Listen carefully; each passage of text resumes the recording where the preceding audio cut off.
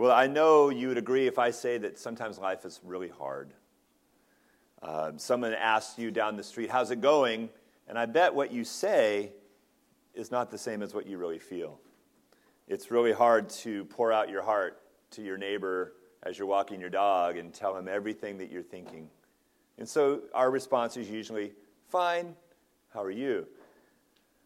But you know that there are times when we do need to pour out our hearts. And Asaph, the writer of this psalm, he does that. God knows everything within us already. And although it doesn't seem like it in this psalm, God really does listen, and he hears our cries and our laments, and he cares about your every need. And this is what this psalm is all about.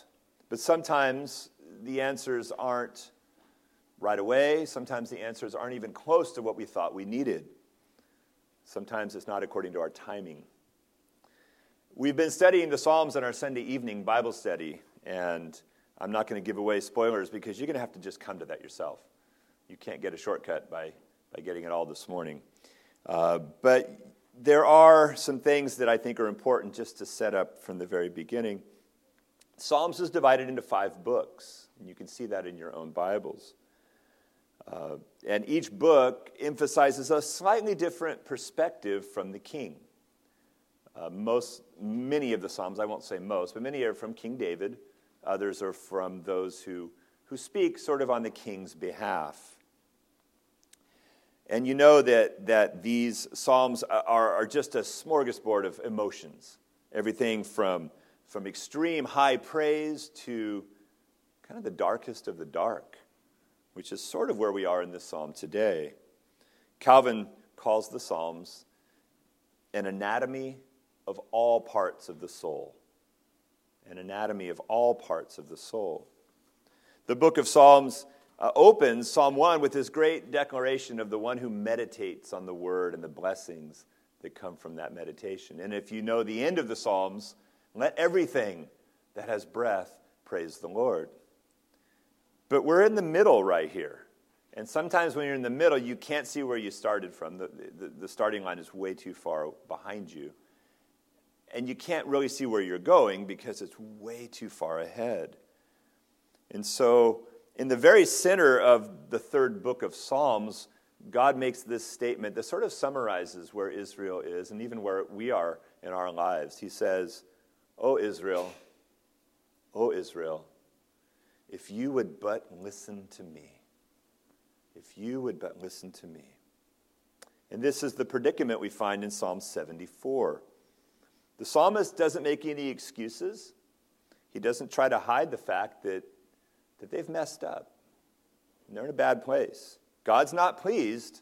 And all of this calamity that he describes here, he can attribute it to the sin of Israel. They didn't listen. They didn't listen to their God. I don't have to ask you if you're ever guilty of not listening. Who can tell me what I just said? See, I knew you weren't listening.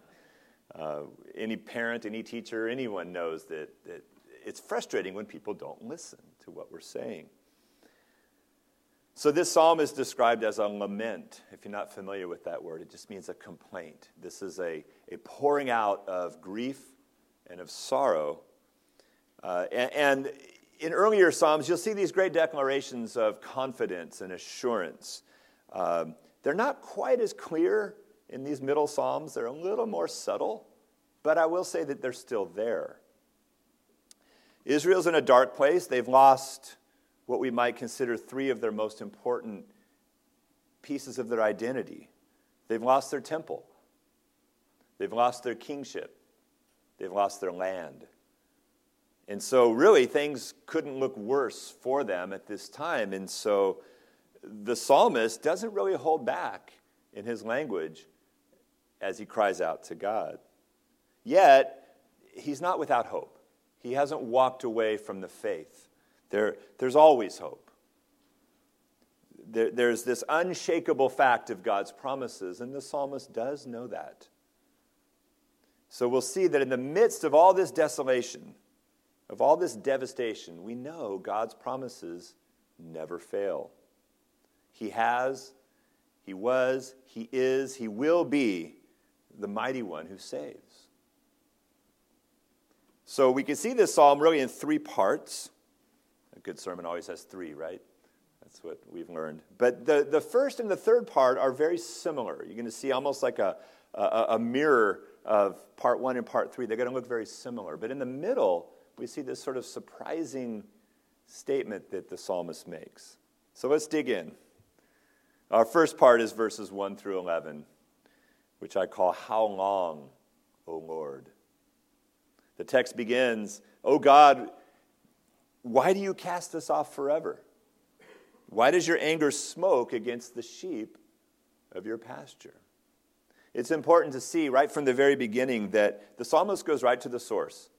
He says, Oh God, oh God. He doesn't mess around. He's thinking here very theologically. He's interpreting everything around him with the right perspective. And he looks up and says, Oh God. He knows this is a spiritual issue. This isn't something just earthly. He's really crying out saying, God, our great shepherd, is no longer being a shepherd to us. The flock has been scattered. He says, and he knows that they've angered him in their disobedience as wayward sheep, and now they're feeling that burn of his wrath. And so, right away, the psalmist claims this promise. He says, he's holding God to his redemptive acts in history, and the God who's taken Israel as his possession. And he says, remember your congregation. You purchased us. You redeemed us. Remember. Now, this doesn't mean the opposite of forgetting. It doesn't mean that God has forgotten. He knows that's not true. But what he's saying is, God, please put your attention back to your congregation and think about them. Think about them with favor. Think about them with care. This is the same language that we find when Hannah was praying for a son in the book of 1 Samuel. And she cries out something very similar when she says, O Lord of hosts, if you will indeed look upon the affliction of your servant and remember me. And don't forget your servant, she says. And I will give, please give your servant a son, and then I'll give him to the Lord all the days of his life. And the Lord does answer Hannah. And we read this, it says, and the Lord remembered her. And in due time, Hannah conceived, and she bore a son. And so that remembrance is that turning his attention back and giving favor to. We know that the thief on the cross says similar words when he says, oh Lord, remember me when you come into your kingdom. It's not that the Lord forgot. He just says, remember me. Then he says in the psalm, remember Mount Zion where you have dwelt. So he's now taking God and saying, please look at what's left. Look at the temple, it's gone. It's been wiped out. It's been chopped down with axes. It's been burned. It's been leveled to the ground. He says, can't you see this? It's almost as if he's saying, look what they did to your house. These events are so horrific for the Jews at this time that they couldn't really even conceive that God would let this happen. They're thinking, okay, if you really knew what's happening, you wouldn't let this happen. But see, deep down, I think the psalmist does know. He was not only aware that God knew, but that God really caused this. God allowed this to happen by his sovereign and mysterious will. In the book of Lamentations, Jeremiah said something similar and quite shocking. He says, the Lord has become like an enemy. He has swallowed up Israel. He laid in ruins his meeting place. The Lord has made Zion forget festival and Sabbath, and in his fierce indignation, he spurned king and priest. He laid ruins to his meeting place, is how Jeremiah describes it. The temple is often called the meeting place. The tabernacle was called the tent of meeting. This is where God would meet with his people. And imagine the despair that this psalmist is going through when he sees that temple gone. He says, how are we going to meet? How are we going to commune? How are we going to experience those blessings of being in your presence, the place where we can worship and sacrifice and make atonement for sin and offer prayers to you. It's gone. And so he felt truly alone, truly abandoned. It would be like if you were a young child and you were left behind at a gas station when your family drives off in their camper on vacation. I think someone once told me that happened to them. How would you feel? You'd feel that terror of abandonment, that you've been left behind. No pun there of being left behind. The psalmist goes on in verse 9. He says, we do not see our signs. There's no longer any prophet. There's none among us who knows how long. Everything that they were familiar with is gone. All of their instruments of worship, the temple vessels, the words of prophecy that they would rely upon, all the instruction. He says it's gone, it's not there. And so he says, how long? How long will this? Will this be forever? If this was only supposed to last 70 years in exile, did they miss it? Did they misjudge the time? There's no one, he says, to even tell us what's going on. There's no update. There's no news. No one's offering us hope. No one's offering us encouragement. And that's that agonizing silence that sometimes comes when you cry out to God. You're waiting for that answer, and it's just elusive or it's absent. Have you ever felt that God wasn't hearing you when you cried out to him? Maybe he's not seeing the same things that you're seeing. Maybe he's not experiencing what you are. Because otherwise, you'd expect him to respond. And sometimes he does not in that way. There's a song that our family really likes from an artist named Andrew Peterson, and it's called The Silence of God. I just want to read you how he starts his song, because I think it's real profound. It's enough to drive a man crazy. It'll break a man's faith. It's enough to make him wonder if he's ever been sane. When he's bleeding for comfort from thy staff and thy rod, and the heaven's only answer is the silence of God. We all experience that. So this last part of this first section concludes in verse 11 with a cry for action, or maybe it's a complaint about inaction. He says, why do you hold back your right hand? Take it from the fold of your garment and destroy them. He sees that the enemy is mocking God himself, and he's saying, why aren't you responding to this blasphemy? Why aren't you dealing with this? Take your hand out of your pocket, so to speak, out of the fold of your garment, and act. This is a very bold statement, isn't it? These are real, honest words from this psalmist about God. Habakkuk, the prophet, said something similar in his complaint. He said, O Lord, how long shall I cry for help and you'll not hear? Or cry to you violence and you'll not save? Why do you make me see iniquity, and why do you look idly at wrong? Why don't you do anything about it? But here, God does answer Habakkuk. He tells him something kind of sobering. He says, look among the nations and see, wonder and be astounded, for I am doing a work in your day that you would not believe if told. Behold, I'm raising up the Chaldeans, or the Babylonians, he's saying. I am raising this enemy up to deal with you. God's using an enemy nation to accomplish his purpose. That's very mysterious. That's very hard to get your head around. His purposes can humble us, and it should destroy any arrogance within us for us to presume what we think God should do.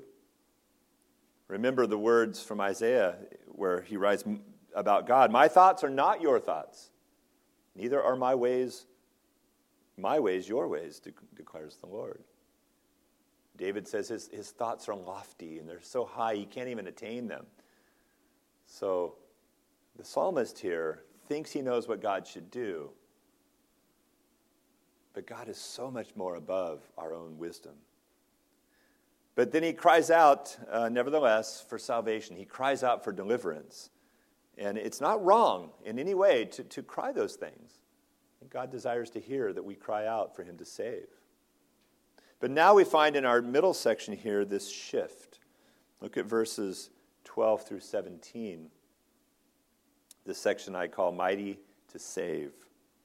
He pauses in his prayer, and it's almost as if he's been calling the Lord to remember, but now he actually remembers himself. And he sort of shifts now. He tells his audience now what he knows to be true. He's going back to how God has worked in history, how God has done mighty acts of deliverance from Egypt, and even mentions the creation itself. He goes all the way back. This is sort of the psalmist's confession of faith, which is what we do every Sunday, don't we?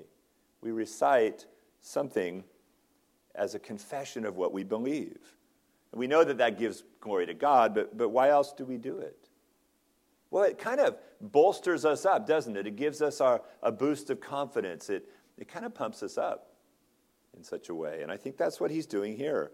Calvin says of this verse, he says, in this verse, as we've often seen to be the case in other places, the people of God intermingle meditations with their prayers. He calls this a meditation in the middle of this psalm, thereby to acquire renewed vigor to their faith, to stir up themselves to a greater earnestness in the duty of prayer. This is the part that's stirring him up. And it should likewise do the same for us. Look what he says in verse 12. Yet God, my King, is from old. There it is, working salvation in the midst of the earth. So despite everything he just complained about, the devastation, the destruction, the abandonment, the loss, he says God is still God, and he could still deal. He is all-powerful. He's done it in the past. We see some imagery in the next few verses about sea monsters and other beasts of the ocean, and that some of this language would have been the imagery from the Canaanites' creation myths and how they would have described the gods overcoming the monsters of chaos. And the psalmist sort of uses some of that imagery here to show that God is above all of that. He's above even the false gods of the pagans. He's saying that God has power over all things. He made the world. He is delivered in these great mighty acts of salvation, despite the nations, despite what they try to do. Dividing the sea could be a reference to him leading the Israelites out of the land of Egypt and overwhelming Pharaoh and his armies as he crushed them. But then we see these final verses clearly describing the creation of the world according to the Genesis account. God is the one who established day and night. He's the one who made the stars and the sun and the heavens. He's the one who created all things by the word of his power. He made the seasons. He's saying, my God can do these things. What an amazing testimony in the middle of this psalm. It's good for us to reflect upon these things as well. God is the ultimate king. He's the ruler. He's the maker of the universe. So with that kind of assurance that we reflect upon, how could we not be but edified and pumped up in our own faith? That's why every Sunday we repeat words like, I believe in God the Father Almighty, maker of heaven and earth. I hope that sounds familiar to some of you. We say that often, and we say it for a purpose, because it's good to know these things. It helps us see that God is God and we're not. And that's a healthy way to think. Job kind of lost his focus, didn't he? And God had to sober him up at the end of the book of Job. God answered Job in all of his complaints. And it says, out of the whirlwind, he said, who is this that darkens counsel by words? Words without knowledge. Where were you when I laid the foundations of the earth? Tell me if you have understanding.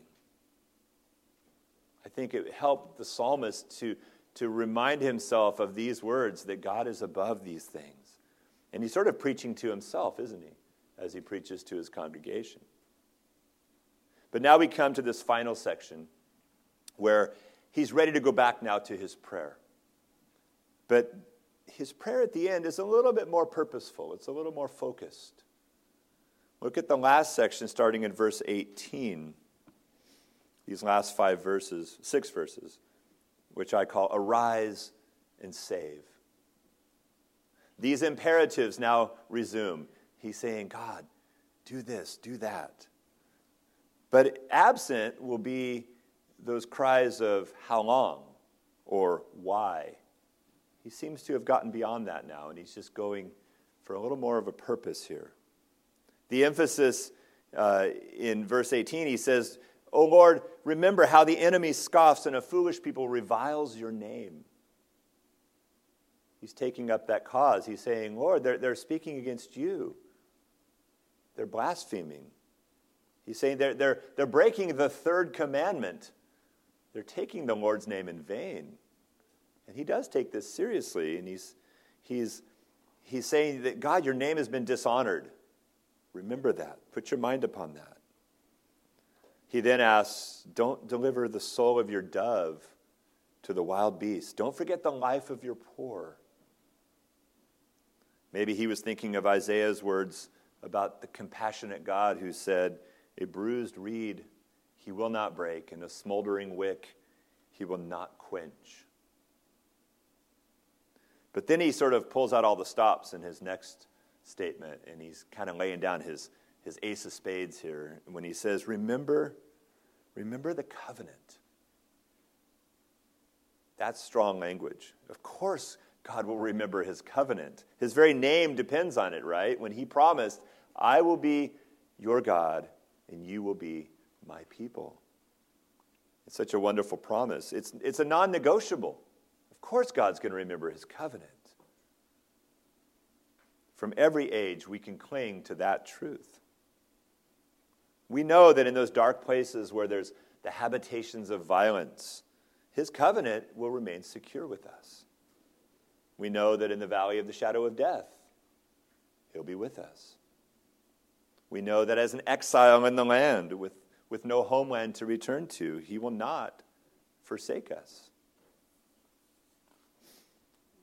So why won't he act? Why won't he defend his name? What's he waiting for? We read at the end of this psalm in verse 22 and 23, he calls God to arise, to defend your cause. Remember how the foolish scoff at you all day. Don't forget the clamor of your foes, the uproar of those who rise against you, which goes up continually. He says the noise and the clamor won't stop. It's incessant. It goes up continually. He's saying, where are those still waters that you promised to lead us by? How can we be still and know that you're God with all this noise? And if you notice, there is no verse 24. There's not really an answer at the end here, is there? At least according to this psalm. The answer is sort of found in the middle, where he meditates upon what he knows God has done. But he doesn't have a resolution here in Psalm 74. But we know, don't we? We have that perspective. We have that full picture of how God has acted in the redemptive history of his people. And we know, without a doubt, the answer is in the person and the work of Christ. So as I conclude, let's look at how Christ can fulfill everything that this psalmist was longing for. We read this morning in Revelation, chapter 1, that Christ was 3 things it mentioned. He was the faithful witness. He's the firstborn from the dead, and he's the ruler of the kings of the earth. Remember in this psalm that he cried out, there's no prophet anymore. There's no one to give us that word of hope. But we don't need earthly prophets to speak truth to us any longer. Jesus, Revelation said, is that faithful witness. He's the fulfillment of that great prophet that Moses spoke about in Deuteronomy chapter 18. That God says, I'll put my words in his mouth, and he shall speak to them all that I commanded. So we need no other. All the truth and comfort that we need are found in Christ. And we even know that he himself is called the Word. He is the Word. And we have the full written Word of God to give us everything that we need. He's sufficient, and so is the Word. The psalmist also cried out that the temple was gone. The temple was destroyed. How can atonement be made for sin? How can we meet with God? Well, we know, of course, that we don't need the temple for sacrifice. We don't need the place of meeting any longer. Jesus made atonement. He's called the firstborn of the dead. He died as that perfect sacrificial lamb. We don't need to lament an earthly sanctuary any longer. Jesus even called himself the temple when he told his hearers, destroy this temple, and in 3 days I will raise it up. Paul also calls the body of Christ the temple, you and I, as the temple of God, the dwelling place of the Spirit. So we no longer need that meeting place that the psalmist lamented about. Jesus said to the woman at the well in Samaria that you don't have to worry about these mountains of locations. He says, true worshipers will worship the Father in spirit and in truth. And we don't have to lament the loss of kingship either. The Davidic throne that seemed to be ended at that time. For in Revelation we read that Jesus is the ruler of the kings on the earth. He reigns supreme. He's already conquered and he's won the battle. Upon that cross, we read in our confession of our assurance this morning that he disarmed the rulers and the authorities and he put them to open shame by triumphing over them at the cross. So, if all this is true, why do we still struggle? Why do we still feel like this psalmist at times? Well, that's because things aren't at their full end yet. We're still living in that in-between where sin still does entangle us. We still wrestle with how Paul described that old man that's within us. That tension between our two natures, being born again and yet still dealing with the old self. We know that the kingdom is advancing. We know that God is still working salvation on the earth. And until he's finished, we're going to live in this struggle. We know that sin and death were defeated, but they still try to bring us shame. They try to bring us despair. They try to keep us from remembering what we know. We still see broken cities. We still see broken families. We still see broken bodies from disease and even things we prayed about this morning. So what can we take away from this psalm? Well, I think we need to remember ourselves what God has done, like the psalmist did. David was pretty downcast when he wrote Psalm 42. Oh, my soul, why are you downcast within me? But then he says, these things I remember as I pour out my soul. How I would go with the throng and lead them in procession to the house of God with glad shouts and a song of praise, a multitude keeping festival. You know what he's talking about right there? Church, worship, sitting like you are right now. He's saying, I remember these things because I remember going up and being part of the worship. And so he's saying that multitude that gathers is where I get my encouragement from. How can we remember about God if we don't know God? How can we take comfort in the company of believers if we don't gather in the company of believers? I'm preaching literally to the choir here because you guys are all sitting here. But for those who aren't here, remind them of these things, that this is what David knew was important. But it also, I think, gives us, Psalm 74 gives us an example of how to pray, how to pour out our hearts to God. It's giving us that okay to be real, to be honest before the Lord, to tell him what's on your heart, tell him your fears, tell him your doubts, tell him your anxieties, tell him your lack of understanding, because he can handle it. But we can also ask him to remember us, remember that covenant love that he has for his people. He's not forgotten about the enemy. He still hears the cries or the uproar of those who are against him, and he will deal with them. He will on that day. But he's always going to be our great shepherd. He has not abandoned his flock. Are you of that flock this morning? Do you know him? Can you be named as part of his people? If you can, then take that assurance with you in every dark place you find yourself today and the ones that will come tomorrow. But if you're not sure, then know that God is still working salvation, and he could work it for you. If you put your hope and your trust in him, knowing that he is the only one who can save. He is the almighty God of creation and of that new creation that he wants to make in you. Salvation is found in no other name. And together, all of us can affirm with the psalmist, yet God, my King, is from of old, working salvation in the midst of the earth. May that be an encouragement to you this morning. Let's pray.